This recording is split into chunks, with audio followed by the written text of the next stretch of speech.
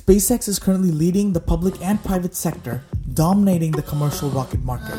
So in today's episode, let's take a little bit of an introductory dive into how Elon Musk plans to colonize Mars using SpaceX's reusable rocket technology and their upcoming next-generation interplanetary transport system.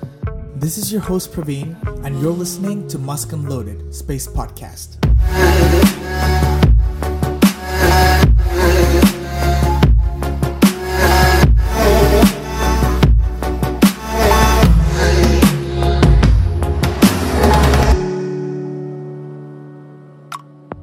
Musk Unloaded Space Podcast is brought to you by Newslanded LLC and Appleosophy Media.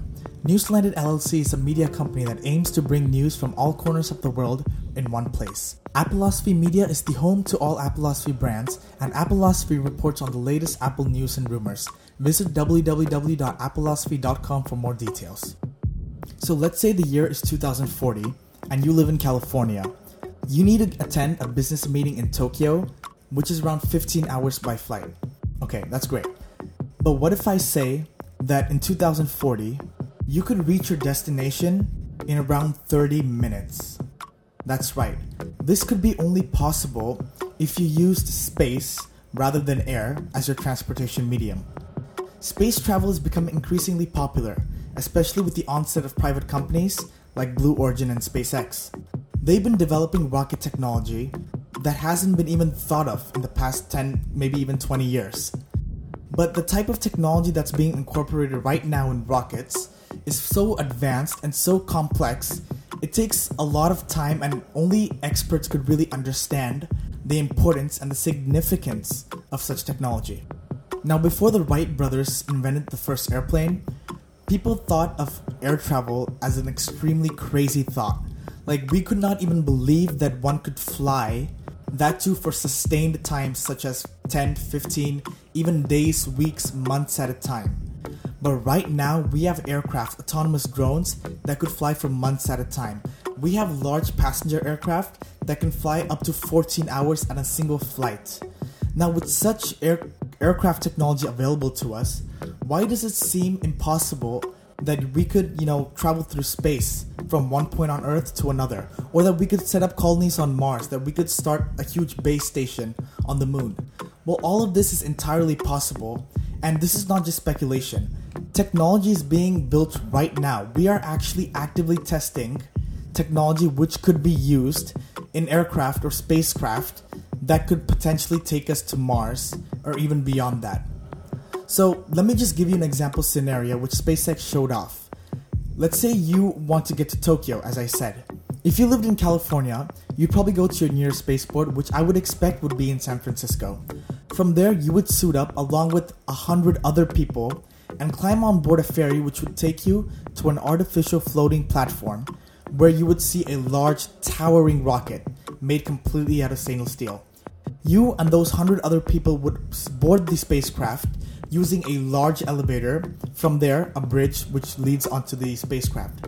So this is what SpaceX is developing, and this rocket system, this interplanetary transport system, is called the Starship Super Heavy. So Starship is the upper half of the rocket where people will actually be boarding, and the Super Heavy is the bottom booster of the rocket.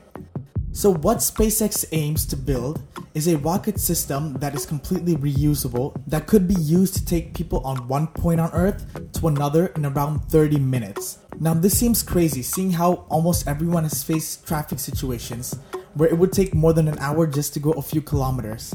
But going from one point on Earth, like from one country to another country in just 30 minutes is completely insane. Now, SpaceX is making this possible, and they've made a lot of breakthroughs in rocket technology and rocket science technology, which is leading them to develop this rocket system right now as we speak. Now, obviously, one will think, it costs billions and billions of dollars to develop and build one rocket. How on earth will it be possible for a person to afford a ticket to board a spaceship? Now, this is where the concept of reusability comes into play. Until the past few years, most rockets, or basically almost all rockets, have been expendable, meaning that once the rocket is used, it is completely useless after that point. Almost 90% of a rocket is completely burned out and useless and just thrown away in the upper atmosphere, where it would just burn up as it descended. Now, how does SpaceX solve the equation of making a rocket completely reusable? So there are certain technological factors that come into play which allows SpaceX to make completely reusable rockets such as the Falcon 9, the Falcon Heavy, and the Spaceship Star Super Heavy, which they're developing right now. So what I'm going to do is I'm just going to go through some of the most important technological factors and what SpaceX has done in order to solve these problems. So we won't be talking too much in depth, we'll be saving that for other episodes, but we're just going to go over a little bit of an outline. So first we need to understand the concept of a rocket. A rocket isn't defined by something which is tall and long and goes into space. No, that is not a rocket. A rocket is defined by a vehicle which uses the concept of a rocket engine. So you would ask, what is the difference between a rocket engine and a normal passenger aircraft that everyone travels in? So we need to talk slightly about the concept of thrust. Normal aircraft engines, which are called turbofan engines, use these large spinning blades in order to suck in large volumes of air, which is then injected with jet fuel, combusted, and pushed out through the exhaust. Now, a rocket engine cannot use these same principles, as in space there is vacuum, meaning there is no air for one to inject fuel into, or compress, or basically create any type of explosion. Because in order to burn something, you need oxygen. And with the absence of air, there's nothing to burn, so the concept of an engine won't work in space. So a rocket engine basically is a type of jet engine which carries its own set of oxygen fuel. So a rocket engine has two sets of fuel. It has its normal combusting fuel, which most engines use hydrogen, and we have liquid oxygen, which is what we use in order to burn and combust our fuel.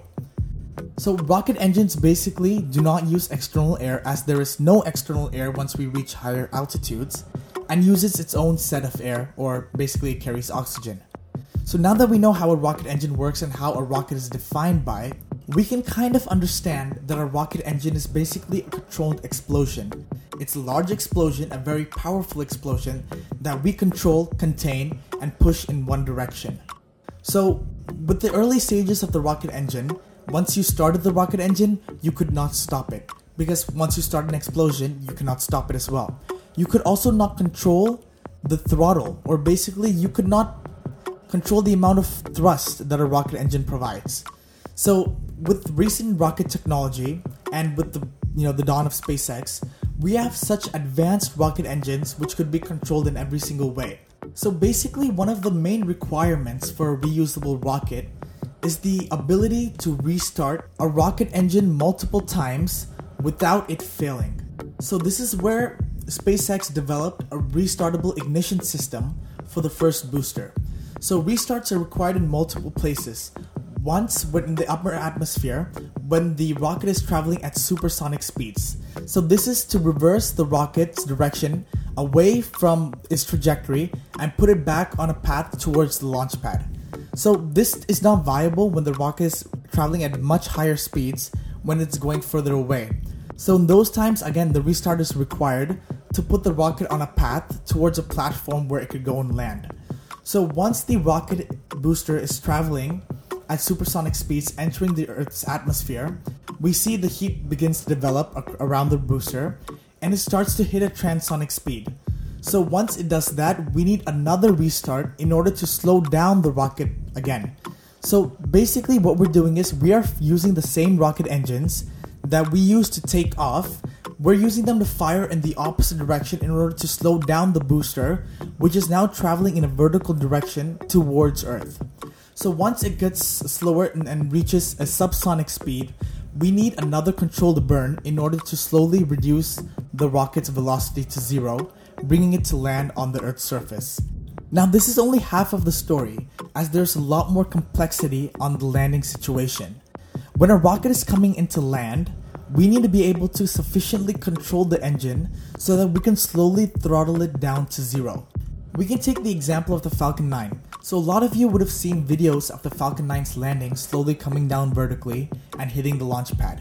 What a lot of people don't know is that the Merlin 1D engine that the Falcon 9 uses, there's only one single Merlin 1D which is firing and which is used in this landing procedure. Also, this landing procedure is called retropulsive landing, the form of using the rocket engine again in the opposite direction in order to land the vehicle, in this case, the rocket booster. So when the Falcon 9 is coming down to land with its single Merlin 1D engine, we need to understand that the minimum thrust that you could provide, even with the most advanced Merlin 1D, with like the most minimum thrust that the rocket engine produces when it's turned on, is still exceeding the weight of the Falcon 9 booster. So there's no way that you could basically have such a minimum amount of thrust such that the rocket booster hits the Earth's surface in a most controlled way. So what SpaceX does is they start to throttle down the rocket engine once it nears the surface, such that by the time the booster hits the surface, the rocket engine would have throttled down to zero. So again, this is because we could not effectively control precise amounts of thrust, seeing how a rocket's engine's minimum thrust is much more compared to magnitude of like the entire weight of the booster. So in order to achieve such precise amounts of thrust and such precise calculations of when and where these restarts of the engine should happen, it requires a large amount of software and machine learning. SpaceX uses extremely calculated maneuvers such that the rocket engine itself can calculate its re-entry points, such that the booster can accurately calculate and burn the rocket engines in the required quantity in the required direction in order to follow the correct path. This is just one of the advancements that SpaceX has made in regards to developing this reusable rocket technology. There are so many other forms of technology that they've developed, like a new altitude control system and how they control the rocket booster's direction when it's traveling through hypersonic, supersonic speeds, and also a lot of other things such as landing capability, landing accuracy, a navigation system, a thermal protection system where it could protect the rocket booster from the high temperatures when re-entering the atmosphere. And that's just some of the developments that SpaceX has made in order to build and develop and test this type of reusable rocket technology. Now, what does all this have to do with getting to the moon or getting to Mars or going from one point on Earth to another in just 30 minutes? Well, it has everything to do with this because the type of technology that SpaceX is testing right now is going to be the same types of technology incorporated into these type of reusable spacecraft. Now, again, I told you that it takes billions of dollars in order to develop a rocket system like this. So, in order for this to be cost effective, especially for a private company like SpaceX, the order of magnitude of the cost of launching a rocket and retrieving it again must come down by multiple degrees. So there are multiple ways that SpaceX aims to reduce the cost of space travel. So one is their vertical integration when they're building their rockets. A lot of the hardware and all of the software that SpaceX uses in order to build their rockets is completely done by SpaceX. So this drastically reduces the cost of building a rocket. If you look at other companies such as Boeing or Lockheed Martin, they source a lot of factory plants and a lot of the manufacturing of the rocket actually takes place in multiple countries. And then they come together to build the rocket, which is again extremely cost inefficient. Number 2 is SpaceX aims to use the rocket multiple times. SpaceX says that every single part of the Starship Super Heavy system can be used more than 100 times, with the heat shield up to 10 times. Now, this again brings down the cost of the rocket by 2 degrees if you're using the rocket 100 times. And also, another thing, SpaceX plans on fitting more than 100 people in every single Starship, which again brings down the cost by another 2 degrees. Now, you might be thinking, how will one possibly fit 100 people onto one rocket? SpaceX says this will be possible because of the new rocket technology that they're building, the Raptor engine. So the Raptor engine is tested to have one of the highest thrust-to-weight ratios of any rocket engine and will also incorporate all the advancements of technologies which was built into the Merlin 1D engine. The Starship Super Heavy will have multiple engines, more than 20 plus Raptor engines, which enables a high amount of thrust, which will eventually be able to take this rocket from the Earth's surface to other celestial bodies. So let's try and compare the upcoming Starship Super Heavy system with the world's most powerful, most largest rocket built up to date, the Saturn V. So a lot of you might not know, the Saturn V was built by NASA and it was used to carry the Apollo astronauts to the moon and back. Now obviously, due to the distance that this rocket is traversing, you can expect it to be extremely large, which is why some might call it the most greatest engineering feat of mankind ever until date. So if we compare SpaceX's upcoming Starship Super Heavy rocket to the Saturn V, you would see that they both have an ultimate goal, reaching the moon or reaching Mars or beyond. So the Saturn V's capacity was to carry 3 people to the moon. The Starship Super Heavy system is aimed to carry about 100 people to Mars and maybe even beyond. So you might be thinking, how, when we were able to only take 3 people to the moon, is SpaceX able to carry 100 people to Mars and beyond? Well, this mainly lies in the type of technology and the type of concept that each rocket uses. The Saturn V was an expendable rocket built out of 3 to 4 stages, and each stage is expended with a different rocket engine optimized for each altitude of its travel. Also, the Saturn V was using rocket technology which was very old and again unoptimized, unlike SpaceX's Raptor engines. The Raptor engines have such a high thrust to weight ratio that it does not require the amount of space and the amount of stages that the Saturn V uses. It is also highly possible that SpaceX may be able to carry many more people, more than just the 100, when using the Starship Super Heavy for Earth-to-Earth transportation. Now this will be possible because SpaceX won't be actually aiming to put the spacecraft in orbit or to exit Earth's gravitational influence. SpaceX just wants to use the rocket system in order to go high enough so that the rocket could go fast enough in order to reach another point on Earth, without the influence of air resistance or any other resistance that an aircraft would normally encounter. There's a common misconception of how space is defined, and also the amount of energy or the speed that a rocket has to travel in order to escape Earth's gravitational pull. So first, let's see how space is defined. Usually, a lot of people define space as 100 kilometers starting from the Earth's surface going up. So if we take a look at the first rocket ever built, which was built by Nazi Germany, the V2, that rocket, or basically it was a ballistic missile at the time, it was able to achieve the approximate height or altitude of 100 kilometers. So basically, that ballistic missile technically reached space. So taking that into consideration, that ballistic missile only traveled at about 14% of Earth's escape velocity, which is like 11.2 kilometers per second, as some of you might know. Now this 11.2 kilometers per second is just Earth's escape velocity at its surface.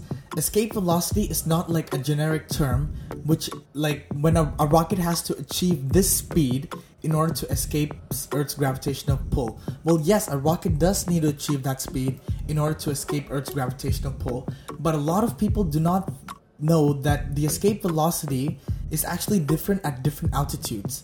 As you go higher and higher, the escape velocity drops, eventually becoming 0 when you are right outside Earth's gravitational pull.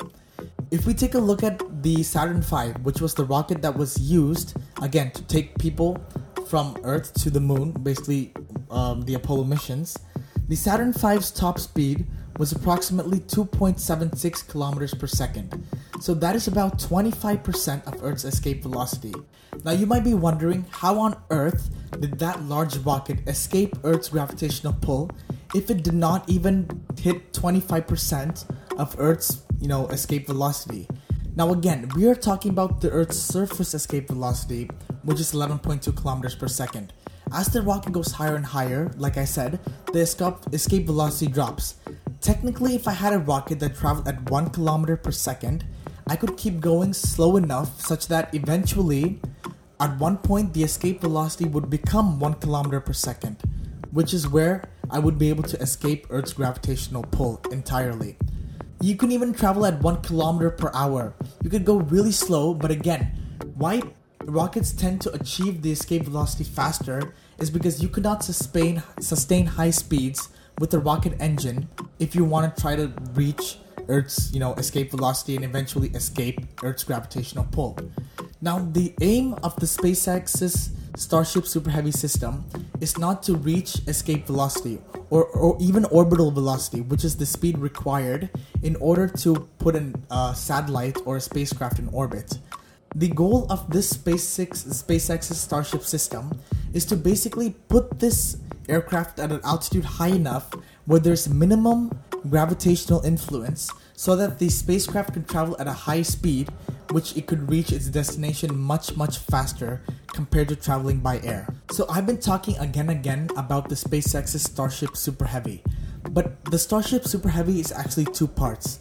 The Starship being the actual spaceship and the Super Heavy being the actual rocket booster which carries the spaceship into Earth's upper atmosphere. Again, the goal of the Earth-to-Earth system is not to escape or even go into orbit, it's just to achieve a high speed at a high altitude. So let's break down what makes the difference between the Super Heavy and the Starship.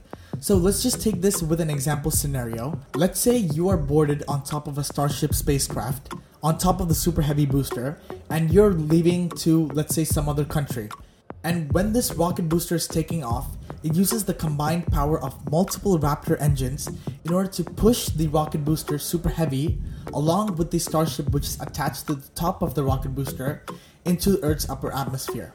Now again, when the Starship Super Heavy reaches the upper atmosphere, the first stage, the Super Heavy, will detach from the second stage, Starship. Once this maneuver is completed, the Super Heavy will return and refire its boosters and put it back on a path towards the launch pad. Once it reaches the launch pad, the Super Heavy will use the same retropulsive landing techniques used by the Falcon 9 booster in order to precisely land with extreme precision within just a few centimeters accuracy. Now, once the Super Heavy lands back on the launch pad, another Starship is placed on top of the Super Heavy while the Super Heavy simultaneously refueled. The Super Heavy can then again take off with the new Starship towards another destination. Meanwhile, while all this is happening, our original Starship is traveling towards its destination, let's say some other country. Once that Starship reaches the destination, it uses the same retropulsive landing techniques that the Super Heavy uses and that the Falcon 9 uses in order to land on its landing destination. Once people have disembarked from these two Starship, that Starship is then placed again on top of another Super Heavy in that location, where it's then simultaneously refueled and it takes off again. You can basically think of this Starship Super Heavy system as a two-part aircraft. Instead of a single piece which lands and takes off again and again, we have a two-part system in which the top part is used to carry the passengers and the bottom part is used to put the top part into the upper atmosphere. The goal is to make this rocket reusable multiple times, more than 100 times, by the various improvements in rocket technology and materials technology that SpaceX is currently developing or even completed developing. The Starship Super Heavy system aims to replace SpaceX's existing Falcon 9 and Falcon Heavy rockets, making an extremely large and expensive rocket system that could be used multiple number of times in order to carry large amounts of cargo. The important thing is that SpaceX manufactures this rocket system in a large quantity, basically mass production, because only mass production can bring down the cost of the rocket significantly enough such that it is useful for the private sector in terms of commercial travel and, to replace the aviation industry. Now again, we are talking about this rocket in only one perspective, using it to travel on one point of Earth to another. And the only reason that SpaceX wants to achieve this type of quick transportation in terms of Earth to Earth, replacing most of the aviation industry, is because SpaceX is ultimately a private company which needs to make profit in order to fund its other projects. So basically, the only way SpaceX could ever build, or even put rockets on the path of the moon, or even go and build a space colony on Mars, it requires a large amount of funding, and funding that can only be achieved through two ways. One is through continuous investment by proving that their rockets are extremely reliable and are useful in multiple use case scenarios, which is what SpaceX aims to achieve with this Earth-to-Earth system. Also, another way that SpaceX could make profit in order to fund its other projects is by using the profits from this Earth-to-Earth transport system in order to fund its other developments. One of the most interesting things that we need to see is how this rocket system will be used in terms of replacing or an alternative to commercial aviation. But one of the things that a lot of people will be wondering about right now is the cost. So SpaceX speculates the price of a ticket on board the Starship system would be approximately equal to a ticket of a first class ticket, or maybe slightly less than a first class ticket on a normal commercial aircraft. Now again, this does seem expensive, but we shouldn't really think of this type of space travel as a replacement to the commercial aviation industry just yet. It could be an alternative for the higher class members who usually travel by first class as a much more faster alternative at the same price. This would also allow the aviation industry to expand with the growing demands and expand their aircraft to include maybe only economy or business class seats, which again could carry much more people and accommodate the growing population of this world. Now again, coming back to the main point, the aim of SpaceX is not to create an alternative to the aviation industry or even a replacement to the aviation industry. It is to fund its existing developments using the profit that they receive by using the Starship system as an add-on to the aviation industry. Now, after discussing all of this, let us get back to the main purpose of Starship. It is to create a very cost-effective model in order to reach Mars and beyond. So let's just talk about Mars at the moment and how SpaceX aims to use the Starship system to reach the planet Mars. So without going too much in depth, we'll just talk about some of the main problems that SpaceX is going to face while trying to land the Starship on Mars and just skip ahead all the travel expenses and all the costs, etc. So the thing about Mars is Mars has a very thin atmosphere, and it's very hard to slow down an object entering the atmosphere of Mars. So whenever we're entering the Earth's atmosphere, whether it be a small satellite or it's a large space shuttle, whenever an object is entering the Earth's atmosphere, the air friction slows down the object, effectively making it easier to bring it to a stop or bring it to a controlled landing. Mars is actually very different, and the largest object landed on Mars until now was the Mars Science Laboratory, or the Curiosity Mars rover. So a lot of you might know the Curiosity Mars rover. If you don't know what the Curiosity Mars rover is, it was launched in 2011 by NASA with the goal of trying to find evidence of groundwater and lake stream systems on the planet Mars. It is powered by a type of nuclear energy which we're not going to get into right now, but we'll get into it in a future episode. But basically, the weight of that rover was about 2,000 kilograms, and it was carried in the Mars Science Laboratory capsule, which weighed an effective payload weight of around 4,000 kilograms. So this 4,000 kilogram capsule reached the Mars atmosphere and began to heat up due to the friction caused by, the atmosphere. Once the capsule began to enter the Mars atmosphere, it was traveling through, supersonic speeds. And again, due to the thin atmosphere of Mars, it is not that easy to just deploy a parachute in order to slow the capsule down. There's very thin air, so parachutes also are very ineffective on the Martian surface. Also, the parachutes have to be advanced such that they don't tear up in the supersonic speeds that the parachutes are operating in. So for this, NASA spent years developing supersonic parachutes, which are then used to slowly slow down the capsule. But even that is not enough to slow down the capsule, and it uses a form of retropulsive rocket technology. The rockets are deployed in the opposite direction of the capsule, and which it's used to slow down the capsule even further compared to what the supersonic parachutes were able to slow down the capsule. So once the capsule reaches a close to Martian surface at altitude, it slowly lowers the rover through a set of ropes and carefully puts it on the surface before taking off again and flying and crashing somewhere else. So this is the most advanced type of landing that NASA's ever done, and this was a payload capacity of 4,000 kilograms, which was the rover and the capsule combined. So of course we know that the Starship is going to weigh way more than 4,000 kilograms. It's actually around 1.33 million kilograms. So in order to slow down an object of such weight and such momentum traveling at such speeds, it's going to take a lot of energy.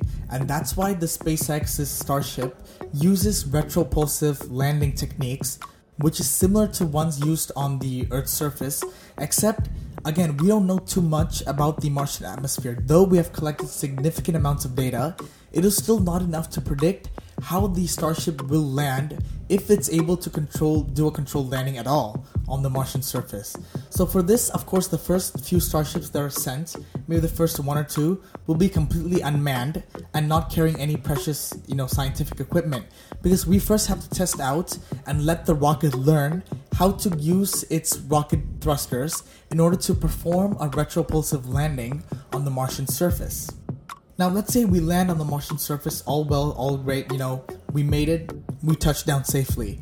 It raises a bigger issue of how are people gonna get back, if we want to bring people back at all. So, of course, the goal would be to put people on Mars and have a way to bring people or equipment or, scientific material back to our planet.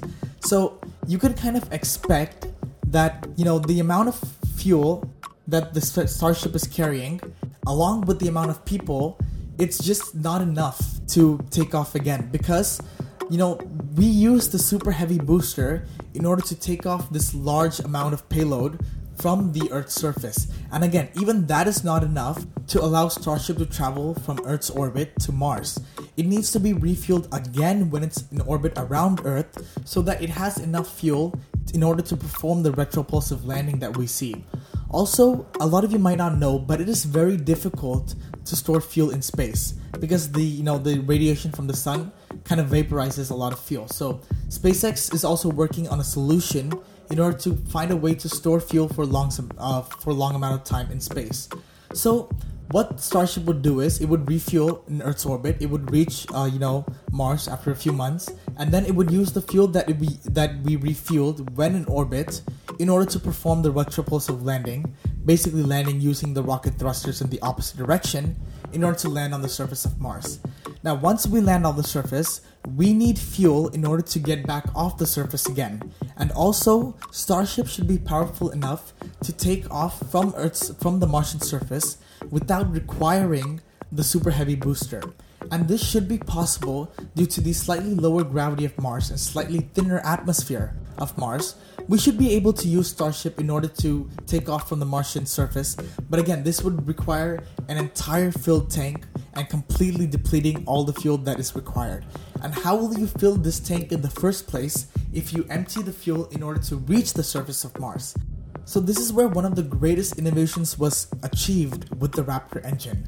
The Raptor engine effectively uses methane instead of the typical liquid hydrogen that you see in rocket engines. So SpaceX plans to generate methane on the surface of Mars, because you can find methane trapped in pockets of ice. You can actually generate methane through ultraviolet radiation with reactions with other molecules and organic material already on the surface. There's a lot of comet dust on Mars as well, which could be broken down into methane. So there are numerous ways which methane could be produced on Mars, and using this methane that is produced along with oxygen that we again produce on the surface of Mars through chemical reactions, we could recreate the rocket fuel that is required and fill up Starship in order to take off from the surface of Mars again. Also, due to the absence of the super heavy booster, the payload of the Starship would again be cut by around half. But at least you have some form of getting off the planet again. And this is one of the greatest achievements, because one of the greatest problems that we have faced until now is wherever we go, we need to carry our return fuel with us. But through this technique of using methane instead of liquid hydrogen in this very advanced rocket engine, we could produce the fuel required on the surface of Mars itself. Again, production of these large amounts of methane would take time, possibly multiple months or even multiple years. And this is absolutely fine, as the launch window, which opens up between Earth and Mars, is only once around 2 to 3 years. So it is fine if we take our time. But one of the most important things to note is when we first send our expedition to start a colony on the surface of Mars, we will require multiple starships which are sent before the humans in order to take raw materials and also numerous amounts of nuclear reactors. So we need large amounts of energy in order to produce the chemical reactions that are required to produce this methane fuel on Mars. So again, nuclear reactors would be carried in large quantities in empty starships and constructed there on the surface to be used to produce the rocket fuel again. Now, there are still numerous problems and numerous factors involved with setting up our colony on Mars. Or we don't even have to go that far. Just getting to Mars and coming back is a huge task on its own. And again, there are so many obstacles there which SpaceX has broken through. And it'll take a long time if we want to finish it all in one episode. So this is just a little bit of an introduction, so people really understand the complexity and the difficulties involved in building a type of, reusable rocket launch system. It's not easy. It takes a lot of time and it takes a lot of development in rocket science technology. And due to the fact that all of this has happened throughout the few years, mainly most of it due to SpaceX, we are fortunate enough to be able to see a Mars colony within the next 20 to 30 years. Like a fully functioning Mars colony.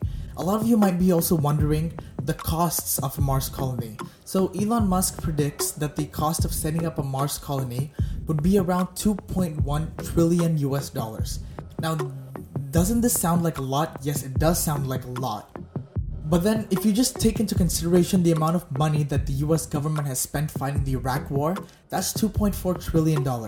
If we focused on space exploration more than fighting with each other, there are so many more possibilities in the realm of space exploration. In the future episodes, we're going to be talking about the exact costs of reaching Mars, how much a ticket to Mars is going to cost, and most importantly, why do we need space exploration? Like, why are we building billions of dollars worth of rockets and why are we sending them out into space? Why do we aim to become a multiplanetary species? So we're going to slowly be going over all of these questions and any other questions that you would like to ask. So do follow us and subscribe to our podcast if you don't already. If you're listening on YouTube, please do subscribe to our YouTube channel. We will also be bringing out a video version of the podcast really soon, where we'll be able to include images and videos of what we're talking about. If you guys have any questions that you'd like us to answer, or if anything you'd like to ask me, which you want me to talk about in the podcast, do follow our page on Instagram. It's at Musk Unloaded. So MUSKUNLOADED, Musk Unloaded. So if you follow our Instagram page, we'll be asking questions regularly and I'll be answering them in future episodes. I really hope that you guys enjoyed the show, and if there's any feedback that you'd like to give me, I'd be very happy to accept the feedback. I'm always looking at ways how I can improve the way I'm telling content to you guys. You can also leave your review if you're listening on Apple Podcasts. Thank you guys for listening. I'll catch you later in future episodes. This is your host Praveen, and you've been listening to Musk Unloaded Space Podcast.